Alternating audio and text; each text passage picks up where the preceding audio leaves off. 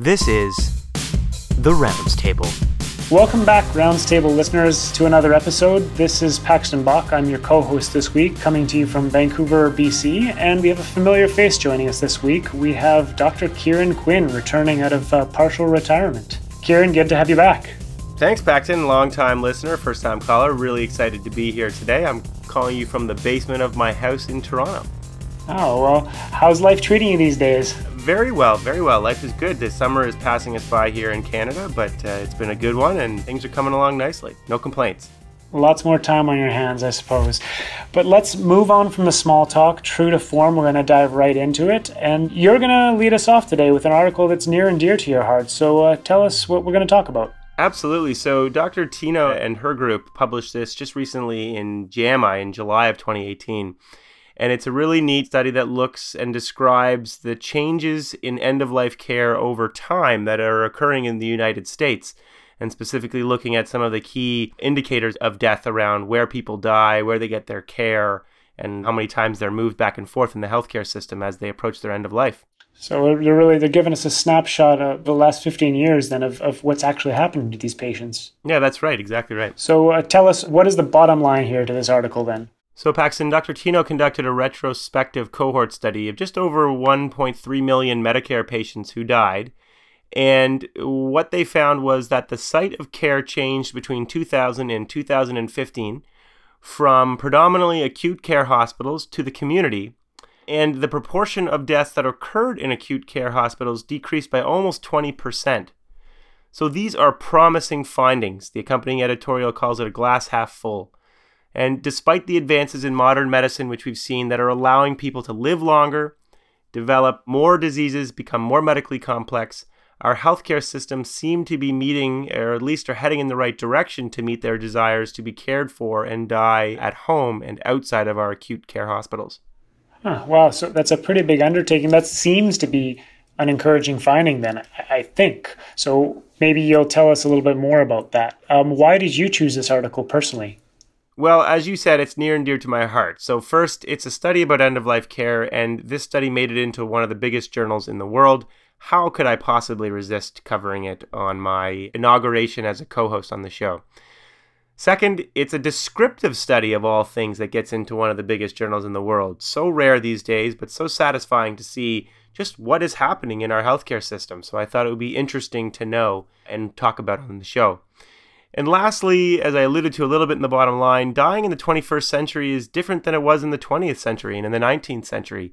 This is largely driven by changes in advances in medical and surgical care. Dying is expensive, and a lot of efforts through policymakers and policy interventions have been made to try to improve care at the end of life. And these include in trying to enhance access to hospice and palliative care. And people don't just want longevity anymore. They want quality in their life as they come to the end of it. And part of that, for many individuals will report, is to receive care and die in their own homes. And so Dr. Tino wanted to look at the question is, are we actually achieving that on a system level in light of these policy initiatives over time? So that's a pretty compelling setup, I think. So let's get right into the paper itself then. Describe quickly to us what the design was of this paper, how they actually addressed this question. Right. So they looked at a cohort of Medicare patients using administrative data in the United States.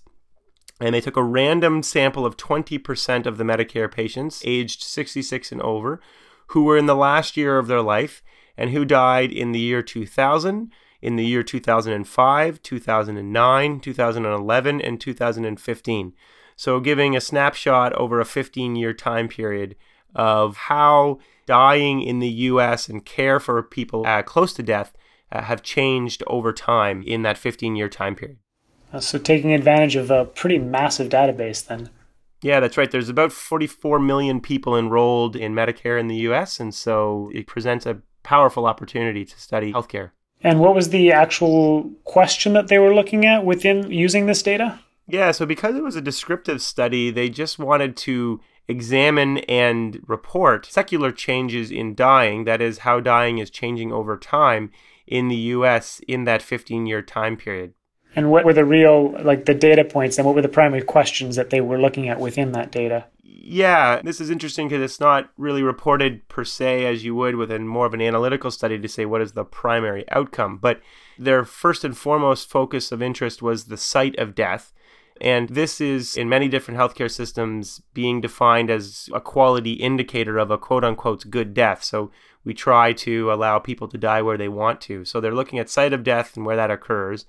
And then they looked at a variety of measures of pattern of healthcare usage in the last 3 months and the last month of life. In the US, there's a lot of hospice services available. It's not so prevalent in Canada and other countries, but hospice service is a big area for care at end of life in the US.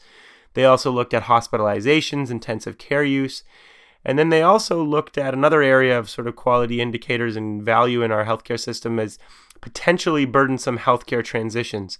Now, these have been described in many different ways by different researchers, but in this study, they looked at specifically transitions between healthcare settings in the last 3 days of life, whether individuals had 3 or more hospitalizations in the last 3 months of their life, or whether they had hospitalizations specifically for episodic infectious illnesses like pneumonia or urinary tract infection or sepsis in the last 4 months of life. And finally, they wanted to look at mechanical ventilation use that was prolonged, which they defined as greater than or equal to 4 days, during a hospitalization in which the patient actually died, so a terminal hospitalization. So kind of neat and important outcomes that this descriptive study examined. Yeah, that sounds like a whole host of pretty important descriptors around that end-of-life period. So let's get into the results then. What were the main findings? What did they pull out of this? Yeah, so the patients themselves, there wasn't a lot of description of exactly, what the patients looked like. And that was limited somewhat by the availability of what's in the databases. So, for example, we don't know their cause of death. It's not reported in the Medicare databases. But your typical patient in this study would be who you would expect is at the end of their life. Individuals in their early 80s, 50% were female. We know that females have a tendency to live a little bit longer than men, and predominantly white, reflecting the overall general population of the US. And so what they principally found with regards to their outcomes, that in the year 2000, about a third of individuals died in an acute hospital. And then compare that in 2015, where the numbers come down to about 20%. So you have a significant reduction in people who are dying in an acute hospital. If you look back to the 1980s, about half of individuals actually were dying in hospitals at that time. So it's come a long way as far as where people are dying. A quarter of the population dies in a nursing home. That didn't actually change over time.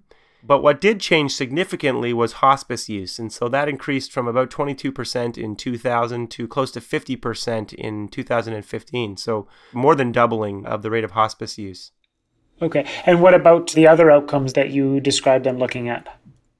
Yeah, so they looked at hospitalization, an area of interest that I have. This is where it kind of gets interesting. It actually increased from about 63% in the year 2000 of individuals were hospitalized. It went up to 69% in 2009 and then started to fall again and comes down to about 65% of individuals who were hospitalized in the last 3 months of their life in 2015. There were also less healthcare transitions, about half as many in the last 3 months of life between individuals who were in a nursing home and brought to hospital. And those are some important metrics when they're looking at sort of quality of care delivered by nursing homes. So these results are interesting to me because we spend so much time talking about the lack of beds in our hospitals and the fact that this is a huge problem. But this suggests that we are making at least some progress in the area then, does it not? Yeah, I would think so. The numbers look promising. Of course, as the accompanying editorial nicely points out, you can look at these numbers as a glass half full or a glass half empty, right? We are making progress. People report that they want to die at home more often, and we're certainly lowering the numbers in 2015. But remember that if, for example, 90 or 100% of people want to die at home, we're finding that roughly 20% are still dying in hospitals. And so, if it's a glass half full kind of approach, we still have a long way to go to achieve that goal. But I'm encouraged by this study to say we're making headway. Wow, that's quite fascinating. Anything else you wanted to point out then about this study? And Yeah, so, it's an extension of what we were just talking about. The numbers are certainly fascinating. But I still kind of wonder, and the more I learn about this area and, conduct research of my own, what are we actually aiming for as a society and a system when it comes to, let's say, for example, the proportion of people who die at home? How many people actually want that? There's one thing to say that I want that, but then when push comes to shove and you're really sick, do you actually want to die at home? And how many people can actually achieve that? Some people just whose care requirements exceed what is capable of being provided in a home. And so I don't actually know what a realistic goal as a system and a society that we're moving towards is. That's the question that jumps to mind with me is, it seems to be a positive thing that we're moving that dial and moving the needle such that more people are going to hospice. But I expect that there's some people that even if they say when they're well that they would like to die at home, that really when it comes down to it do choose hospital for good reasons. So that would be very interesting to know more about what people actually want at the end of their life. Yeah, and I think that's important to keep in mind too when we're talking about trying to reduce costs of dying or costs at the end of life is that, I think we should be aiming for quality of care, and if it costs less as a consequence, that's great, but it may not actually, and that may be a reality we have to face as well. Any limitations you want to highlight quickly? Yeah, I think just probably the most important, or I'll say maybe two most important things to talk about as far as limitations to this kind of a study.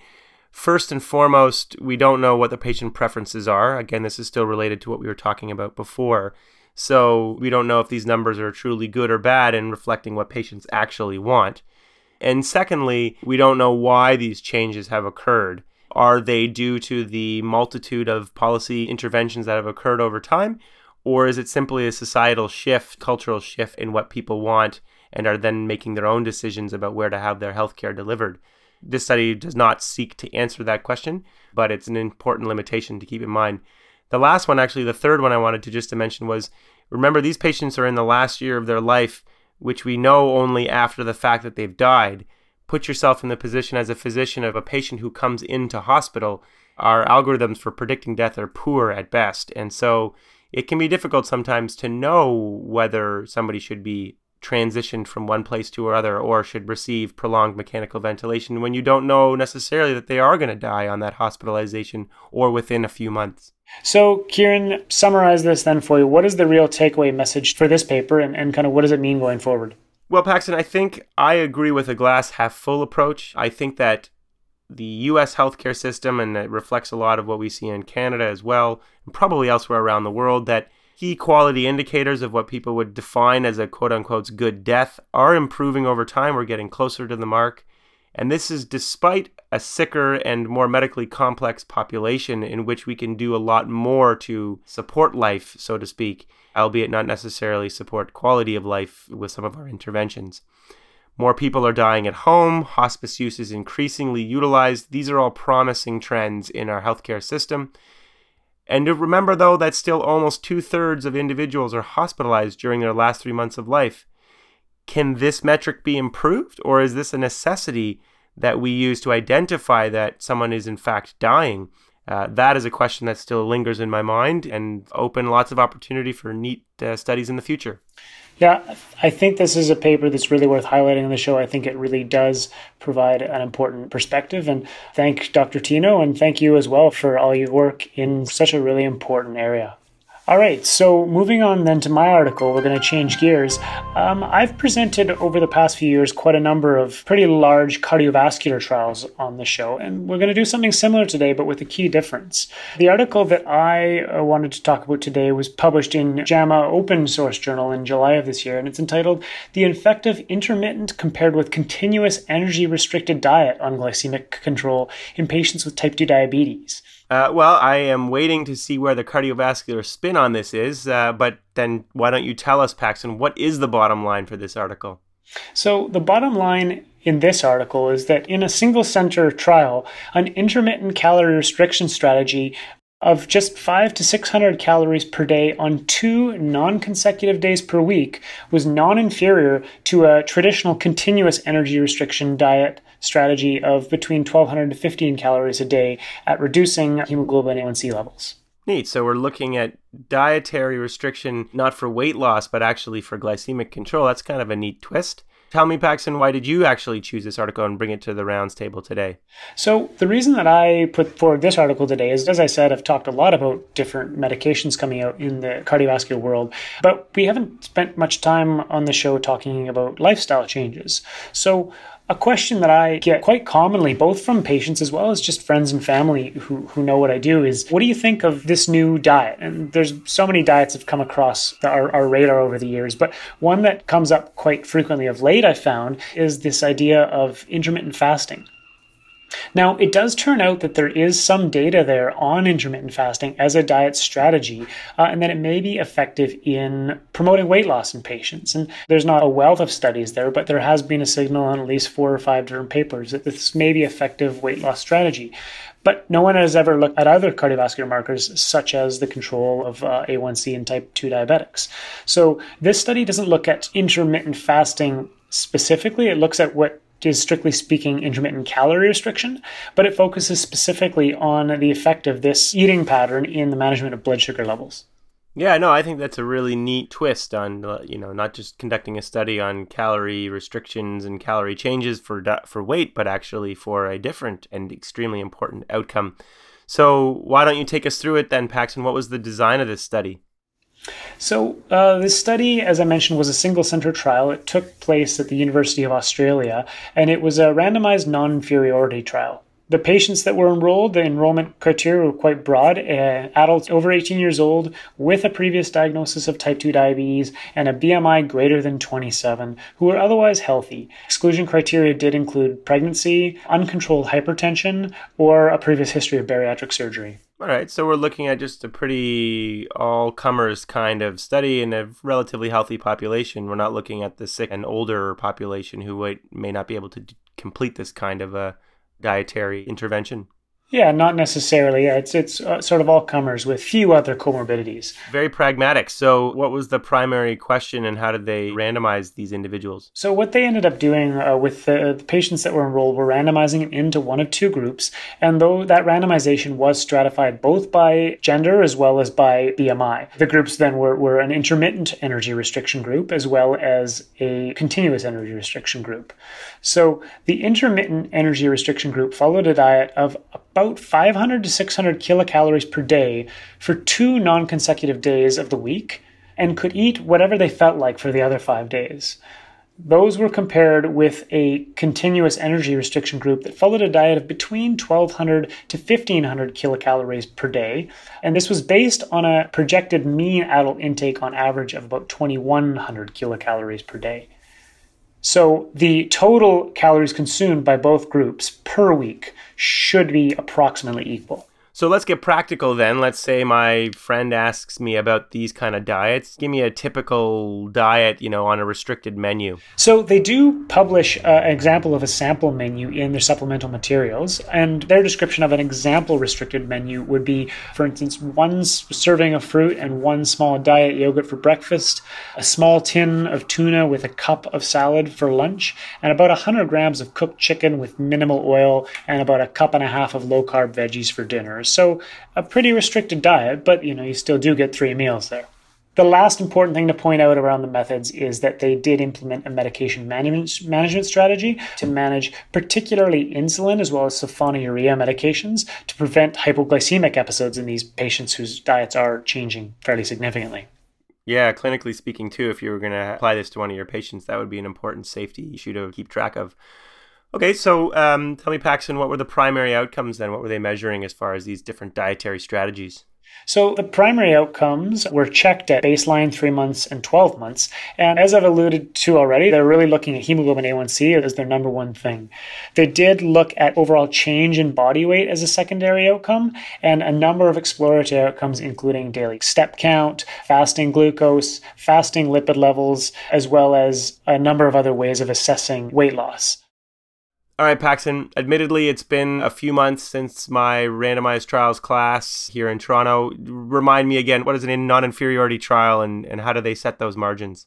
Yeah, so this is an important point just to keep in mind that this is a non-inferiority trial. And as we've talked about before on the show, it's important to look at how they're defining equivalence in these trials because really, to a certain extent, the way they define equivalence, it can be arbitrary. So in this particular trial, the predefined margin of equivalence when they set up the study for hemoglobin for equivalent A1C control was set at a 0.5% difference between the two groups. That's to say that when they looked at the results results, if the difference between the two groups was less than 0.5%, they decided that that was safe to call them equivalent.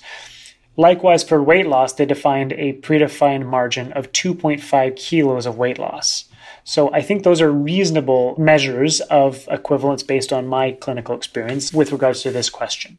Yeah, and if you would look at most pharmacological interventions as far as expected A1C lowering for diabetes, they're all within the range of 0.5 to 1% or so anyway. So I would agree it's a reasonable margin. Yeah, and then all other of the measures they looked at were all exploratory, so they weren't really able to predict differences, so only superiority tests were performed. Okay, an important caveat there. All right, so serve it up for us then, Paxton. What were the main findings of this particular trial? So it was a moderate-sized trial. They screened 195 patients and ultimately ended up enrolling 137 into the trial. There was slightly more females than males. The average age of the patients was 61. The mean BMI was quite large at 36, and they, on average, had diabetes for about 8 years. Importantly, the mean hemoglobin A1C of the patients that were enrolled was 7.3. So their diabetes was actually quite well controlled when they were enrolling in the trial, which I think is important to keep in mind when we interpret our results. All right, well, despite that, tell us a little bit more about what they found. So a couple other things to point out about patients enrolled is that 60% of them were on some kind of oral agent at baseline, mostly metformin. The second most common was sulfonylureas, and 20% of the patients were on insulin at baseline. Lastly, it's important to note that 70% of the participants completed the study with dropout rates equivalent between both groups, but basically 30% between the two groups, which is quite high. But in these behavioral studies, they are quite challenging. And I think a dropout rate of 30% is actually pretty reasonable considering what they're asking their patients to do for a year. All right, Paxton, you've whet my appetite, even if the calories are restricted for it. Tell me what the A1C differences were for this trial. Okay, well, after 12 months, the mean A1C decrease in the intermittent restriction group was negative 0.3%, and in the continuous restriction group was negative 0.5%, for a difference between the two groups of 0.2%, which did meet that pre-specified non-inferiority margin that they defined of less than 0.5%. In other words, they did show the intermittent restriction group to be non-inferior to the continuous restriction group for A1C lowering. The decrease in A1C, not surprisingly, was more pronounced in patients who had a higher starting A1C compared to those that were better controlled in the beginning. What about some of the exploratory outcomes that they were looking at then? So importantly, while the difference in A1C was similar, as you see, it was quite minimal in terms of the change, and that's because there was actually a marked decrease in the amount of medications that were taken in both groups over time as their glycemic control improved. So this may actually be a more meaningful outcome from the trial than what they called a mean medication effect score, which was a calculated value that was meant to summarize the total amount of medications that they were on. So their mean medication score decreased by 0.5% in both groups, which is approximately equivalent to 1,000 grams daily of metformin, or a fairly significant decrease in the amount of medication taken. Yeah, absolutely. That would be sort of like dropping one medication off your list, which would be fantastic. Yeah, I think that's probably one of the more meaningful results here. In terms of weight loss, the mean weight loss in the continuous restricted group was approximately 5 kilos, and it was 6.8 kilos in the intermittent fasting group. So statistically, there was no difference between those two numbers, but as we mentioned, the predefined margin for non-inferiority was 2.5 kilos, and because of the variability here, because of the width of the confidence interval, they couldn't actually say that the intermittent group achieved non-inferiority compared to the continuous fasting group. So essentially what they're saying then is that while there was no appreciable difference in weight loss between the two groups, technically, according to the rules that they set out themselves, they can't actually say that continuous fasting is non-inferior to the continuous group. It becomes difficult to make a comparison between the two based on the amount of variability. Right. It's the fact that your positive finding in this case is a negative finding, but they weren't able to confidently say that that was the case. It's just that the amount of variation masked your ability to have a confident conclusion about non-inferiority in this case. It ends up being a wash. You can't say which one is better one way or the other, and you can't say they're equivalent. So, Okay, so you had mentioned some other very interesting exploratory outcomes. Why don't you take us through a couple ones that you thought were neat? yeah, a couple other small things that are worth noting, I think, is that the exploratory outcomes of both fasting glucose as well as lipids did improve with weight loss, with no difference between the two groups, and the more weight lost, not surprisingly, the better your lipids looked. And lastly, that patients who attended all of their scheduled visits with the dietitian did lose more than those who didn't attend their visits, with a difference of almost 3.5 kilos between those two groups. Right. I wonder if that's a little bit more because those particular individuals are keener, following diets more closely, maybe are doing other things as far as exercise and things like that that may help them lose weight. Yeah, certainly there's a number of possible explanations, but I think that is pretty telling that there was that difference. Neat. Okay. Anything of particular interest you wanted to talk about for this trial? Yeah, I think first off, these are not easy trials to conduct when we're talking about these kind of behavioral changes. So even though the size of this trial was small compared to some of the other ones we've talked in the show, that the authors do deserve some credit because these are challenging things and they really did navigate it pretty well, I think. A few issues that are worth mentioning when you're interpreting these results. First and foremost is what you alluded to earlier on, that neither of the patient populations actually diaried what their intake was. So we really don't know how many calories were consumed. Now, they do discuss compliance in the discussion, and they note that compliance to the diets was quite good in the first month, and then it dropped off quite dramatically, such that less than 50% of people were deemed compliant to their diets after 3 months. But I'm not really clear on how that was measured. And you don't really know, for instance, in their cheat days, how many calories our fasting group were consuming compared to the other group. So we do lose some granularity there in not actually knowing what people were eating. And as you said, the overall dropout rate was quite high, albeit probably reasonable in a behavioral type of intervention trial. But I think to me that just reflects overall just how difficult it is for, individuals in real life to maintain diets. Dieting is difficult. Yeah, behavior change is hard, even with quite regular coaching. All right, Paxton, so what do you want listeners to take away from our discussion today? So I think the main learning point here is, first off, that diet's really important in the management of diabetes, and we know that. But when I look at the results of this trial, I feel like this is still fairly new and not something that I'm necessarily going to go around recommending to everyone. First, because we don't really have a lot of data supporting it, and second, because I think that there's often low-hanging fruit already with patients' diets that we can talk to them about before we start getting into the real nitty-gritty of these dieting strategies. But in a patient who struggles with a traditional diet and is really aiming for weight loss and for improved A1C control, I feel like this gives us license to be a bit more creative in the way we talk to them about their diet. And potentially, in the right patient, doing something similar to this puts some control back in their hands, which could be quite appreciated.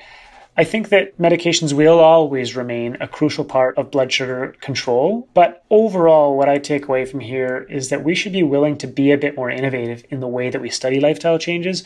We should be able to be a bit more creative and try to find different ways to give patients options in how they can go about improving their overall health.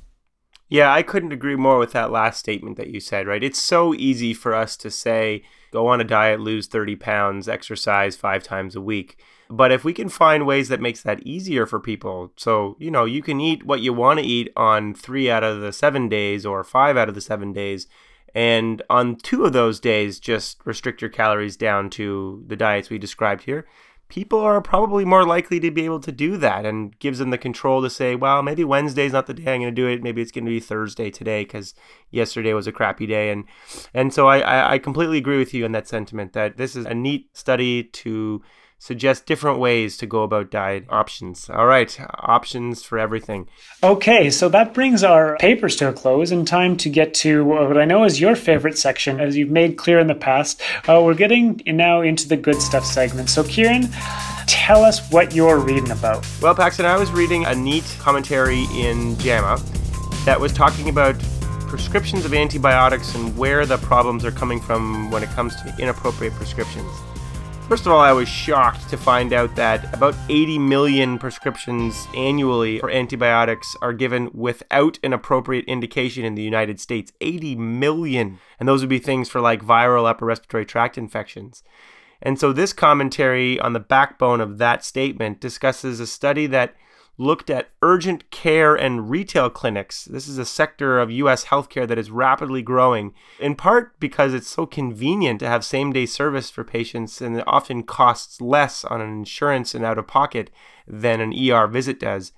But these particular sectors of the healthcare, these urgent care clinics and retail clinics, are shown in this study to be a huge source of these inappropriate prescriptions of antibiotics.